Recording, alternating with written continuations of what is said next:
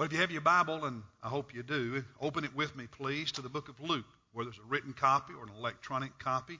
The Gospel of Luke, chapter 6. We're going to look at two passages, one in chapter 6 and one in chapter 4. But before we get to that, I thought I'd let you Clemson fans celebrate a little bit this morning. Yeah. And even the Gamecock fans, we're Carolinians, you can rejoice in that too. It's good for our state, right? Or do I start meddling a little bit? You know, listen, Jesus is all about reconciliation. But I've been seeing a lot of orange this week. Have y'all noticed that? See some this morning. In fact, earlier this week, someone brought to the office a big bottle of Orange Crush for us to drink. And so as most of you know, the game Monday night was played out in San Jose, California, next door to San Francisco, there on the bay. And about midnight, after the game was over, I got a text message from Roger Troutman. He and Kathy had gone to the game. And you have to know Roger, he's got this really great dry sense of humor. And so Roger sends me this text, and all it says is sitting on the dock of the bay, watching the tide roll away. I thought that was pretty good. That's classic Roger if you know him. And but there's been a lot of stories this week, in the media, whether broadcast or written media, social media, and many of them have been very positive, even for the faith, for Christ, because of Dabo and Trevor Lawrence, the quarterback, being followers of Christ and being very clear about that. But one of my favorite quotes that's been making the rounds this week on Twitter actually comes from a little over 2 years ago, when Dabo was speaking to a camp of high school football players. And one thing he said at that camp was, champions are made when the stands are empty. Now think about that a minute. Champions are made when the stands are empty, because there were about 70,000 people in the stadium watching the game that night, another 25 million or so watching on television on the various networks. But champions are made not when the stands are full, rather when they're empty. And practically every major program, even high school programs, they don't start practicing when the games start. Winter workouts. It's what happens in the weight room in January. It's what happens when in the weight room, and when you're doing conditioning, running skills and so on, and in the summer when it's 90 or 100 degrees outside. It's what you do in the film room. It's what you even do in the classroom, so you can stay eligible and be able to play. It doesn't happen when you're in the stadium and the game's taking place and the crowd's cheering.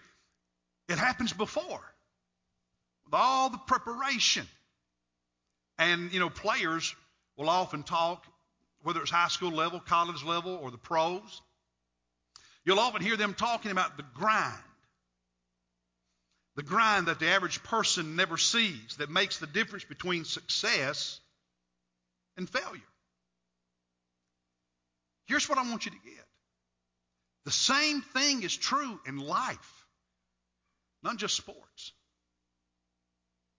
If you really want to be the best you in this new year, you can't wait until the day you want to be the best you comes. You have to prepare for that day.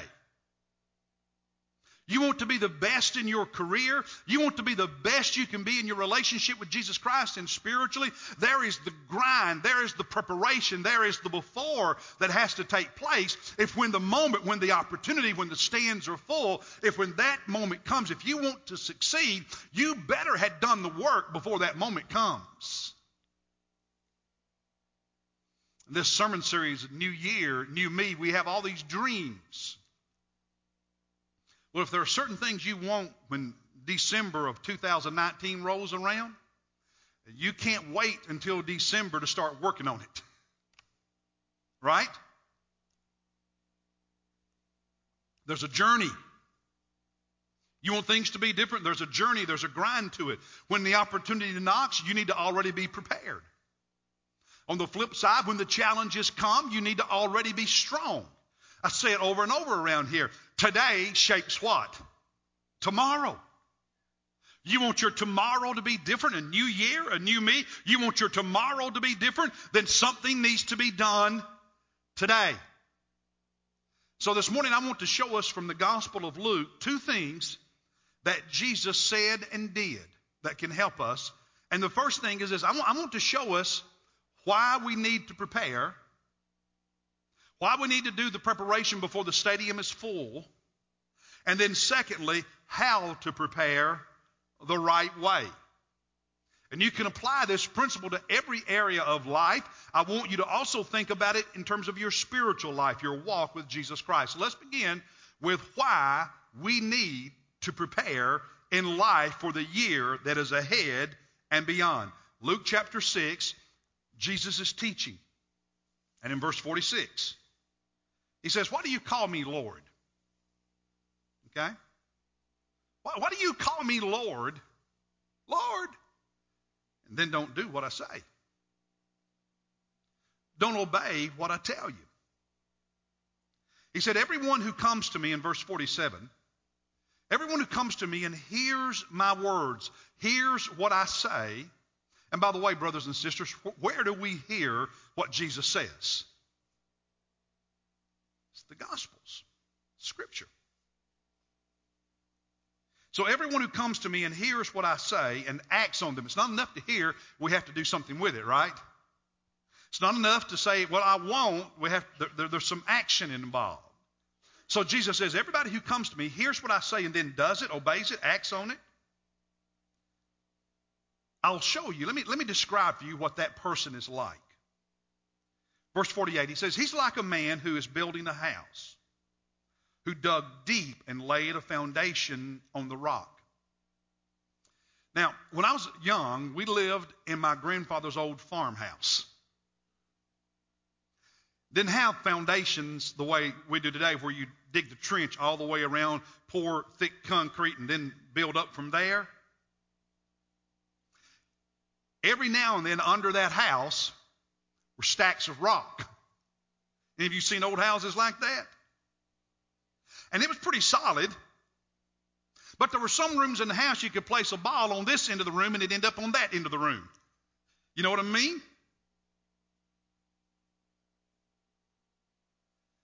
And over time, some of those who are built on foundations that aren't solid and level and strong, they not only lean a little bit, they start cracking. And some even fall down. So Jesus says the person who comes to me and hears what I say and then does what I say, he acts on it, he's like a guy who doesn't build his house just on a pile of, rocks stacked on top of one another. He digs the trench and he pours a deep foundation, a solid foundation. And so when the flood comes and the torrent burst against that house, couldn't shake it because it had been built well. And he's talking about your life.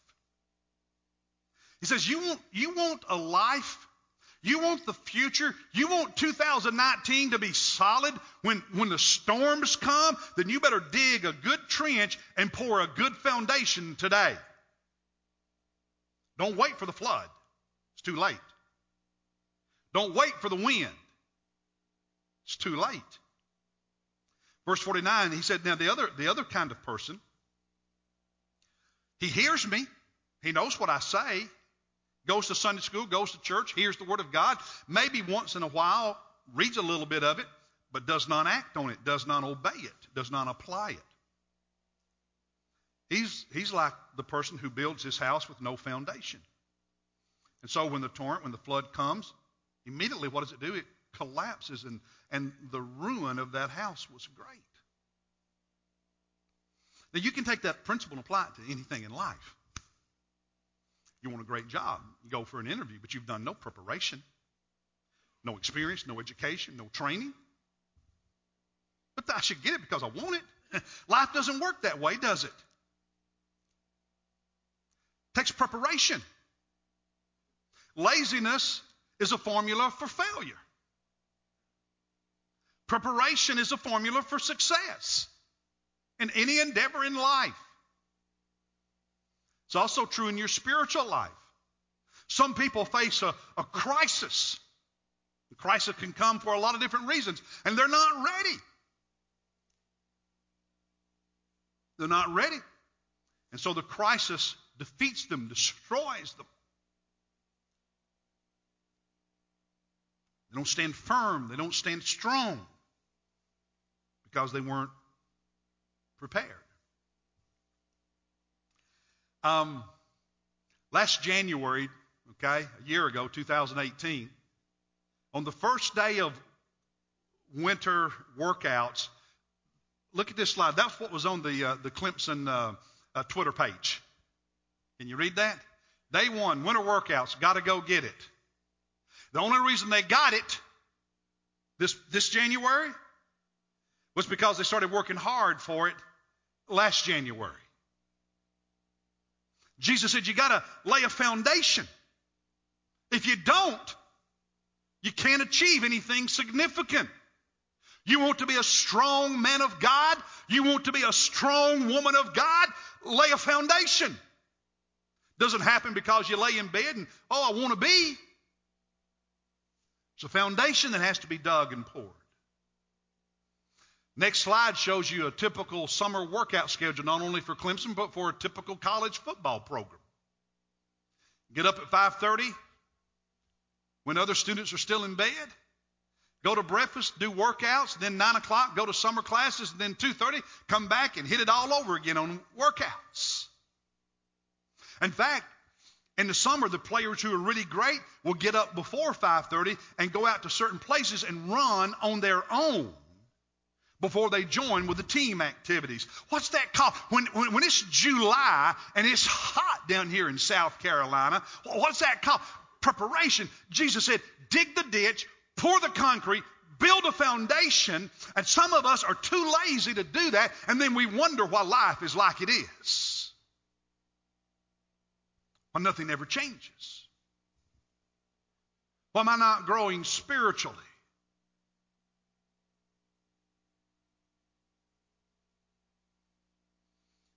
Kirk Cousins, quarterback of the Minnesota Vikings in the NFL.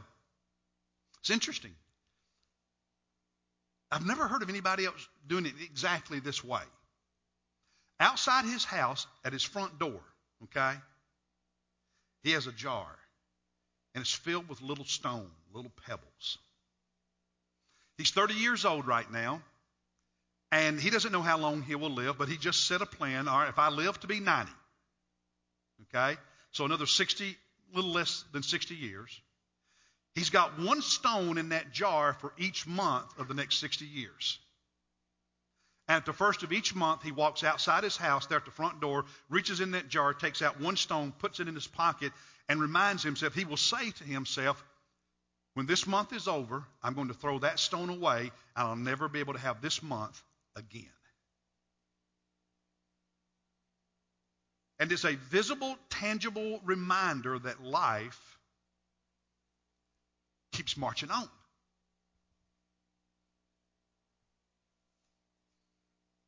You know where he got the idea? He was in a Bible study.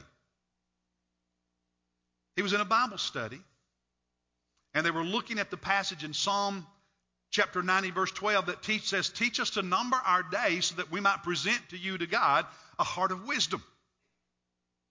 And he said to himself, if I'm going to be wise in life and make good decisions and make preparation for the future, then I need to do something that helps me remember I only have so many days. And so he came up with that jar of stones. In our preschool ministry, Holly and them give a jar of marbles to young parents when they have a baby. It's a similar idea.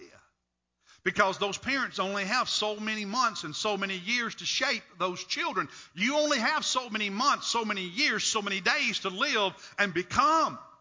What are you doing with your days? Jesus said, hey, new me, new year, then what am I doing today so that when I get to January 2020, these things that God's speaking to my heart about are different. And this is why we need to prepare. Now, let me change gears and talk a little bit about how to prepare the right way. How to prepare the right way. So Luke chapter 4, if you're in your Bible, just go back a few pages. Luke chapter 4. It's interesting Interesting story, the three temptations of Jesus. Because in this story, Jesus faced both an opportunity and a challenge. And he was successful when it came. We can learn from his success how we can be successful. And in his behavior, we gain an important insight into how Jesus prepared for this moment when Satan would challenge him. And it can help you and me know how to prepare for things in life, spiritually and otherwise. So you have your Bible? Luke chapter 4, verse 1. Jesus, full of the Holy Spirit, returned from the Jordan. He had just been baptized by John the Baptist and was led around by the Spirit into the wilderness. So, Jesus is not aimlessly wandering. He's following the leadership of the Holy Spirit. For 40 days out in the wilderness, being tempted by the devil. Matthew says being tempted by the tempter. Well, that's what the devil does. He tempts us, right? Now, how many of you have ever thought, if I'm in the will of God, if I'm filled with the Spirit of God, I'll never face temptation, I'll never face challenges, I'll never face hardships, problems. You hear stuff like that on TV every now and then, don't you? You just get it right with Jesus and everything will be smooth. No. Jesus is led by the Spirit. And in the middle of these 40 days being led by the Spirit, there comes not only an opportunity, but a significant challenge. Satan tempts him during those 40 days out in the wilderness. And he ate nothing during those days, and when they had ended, he became hungry. He was fasting. Matthew spells it out that he was fasting. So 40 days of fasting in the wilderness along with the Father. And in the midst of that spiritual moment, he's just been baptized, and now he's spending 40 days with God the Father, praying, fasting, preparing for his public ministry. And it's in the midst of that mountaintop, that spiritual high, that Satan comes after him. There's a lesson there for us, brothers and sisters. And the devil in verse 3 said to him, if. By the way, do you know that his favorite tactic to defeat us is make us start asking questions? Because once he can frame in your mind the question, he's got you. Because he's controlling the conversation. If you are the Son of God, show me, prove it. Jesus faced that temptation during his whole ministry. Everybody's saying, show us a sign and we'll believe. If, do this. If you're the Son of God, tell this stone, command this stone to become bread. Well, he was hungry. The temptation was very real, and he could have done it. But Jesus answered in verse 4, it is written, man shall not live on bread alone. He said there's some things that are more important than physical bread. Matthew adds that he said man shall not live on bread alone, but what? On every word that proceeds or comes out of the mouth of God. That the spiritual food is more important than the physical food. That the Word of God is more important than a loaf of bread. Then there's a second temptation. Matthew and Luke list them in different order. That's okay.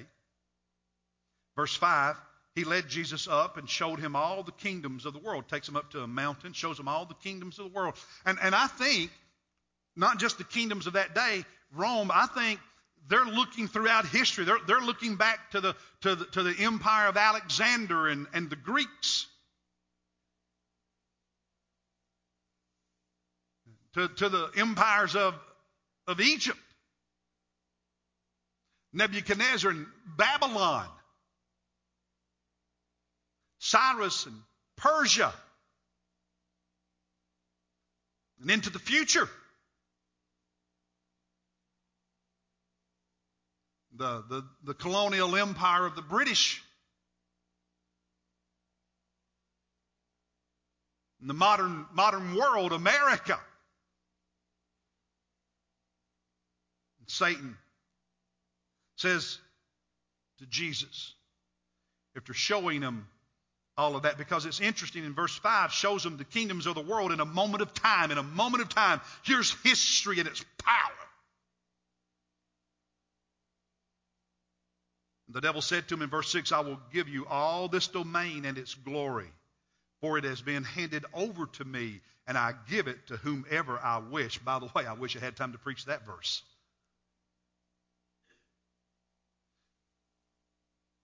Satan's the prince of the power of the air. In Scripture, he's sometimes referred to as the God of this age. You think Satan can't give you what he knows will mess you up?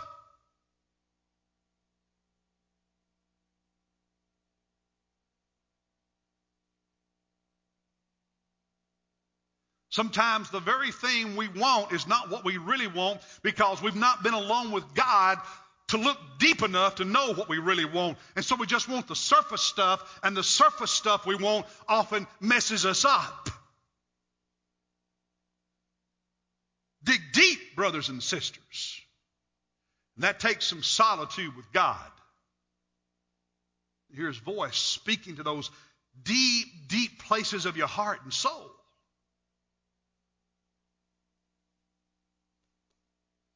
During Jesus' ministry, wasn't it true that practically everybody wanted him to deliver Israel from Roman oppression and create an earthly kingdom? Satan's giving him the same temptation he faced throughout his life. And Jesus responded in verse 8, it is written, you shall worship the Lord your God and serve him only. He said, we're not supposed to sell our soul for anything except Jesus. Then there's the third temptation in verse 9. He leads Jesus to Jerusalem, takes him into the temple area, stands on the pinnacle, tallest part of the temple, and says, if you're the Son of God, throw yourself down. And he quotes the Old Testament. It is written, he will command his angels concerning you to guard you, and on their hands they will bear you up so that you shall not strike your foot against a stone. He said, the Scripture said that they'll catch you. And everybody will see the angels catching you, and that'll be the proof that you're the Son of God. There's a shortcut. You can do this, Jesus. You don't have to really suffer.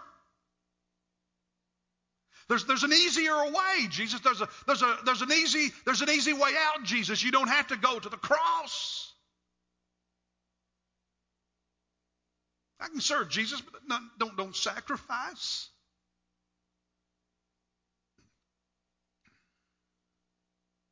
And again in verse 12, Jesus answered and said to him, it is said, you shall not put the Lord your God to the test. And then for a season in verse 13, Satan stopped tempting him until another opportune time. By the way, you know you're not going to be without temptation until you're in heaven, don't you? Now it's interesting. Jesus, can you imagine what would have happened if Jesus had listened to Satan and given into one of those temptations? He would have become a sinner, unable to make atonement for our sin on the cross. And I would have been damned. You would have been damned. There would have been no salvation. Aren't you glad Jesus was strong?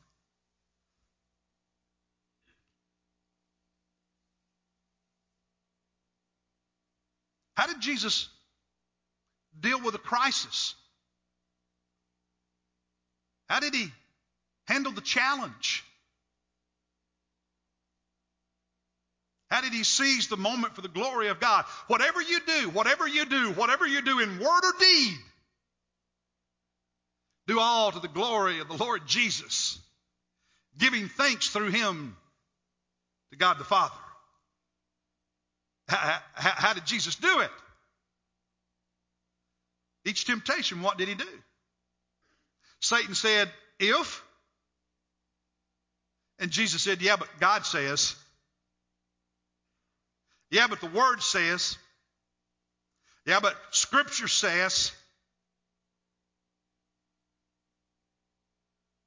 If Jesus had a reliance on the Father and a reliance on the Father's Word, if he had a reliance on Almighty Father and a reliance on Holy Scripture, what makes you think that you can be successful without doing it the same way?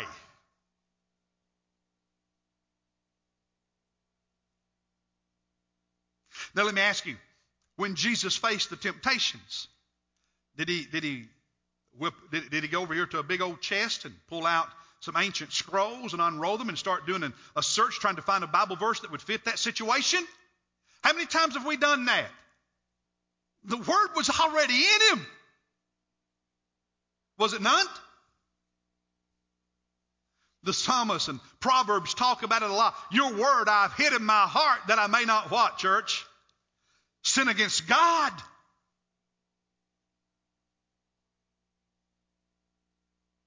Jeremiah, the Old Testament prophet, he said the Word of God is so sweet that I eat it. It's like honey.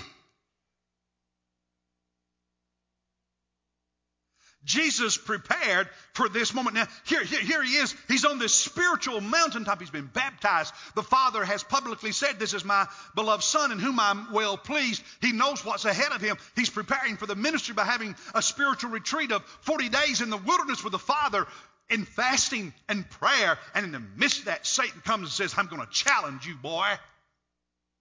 See, you never know when the challenge is going to come.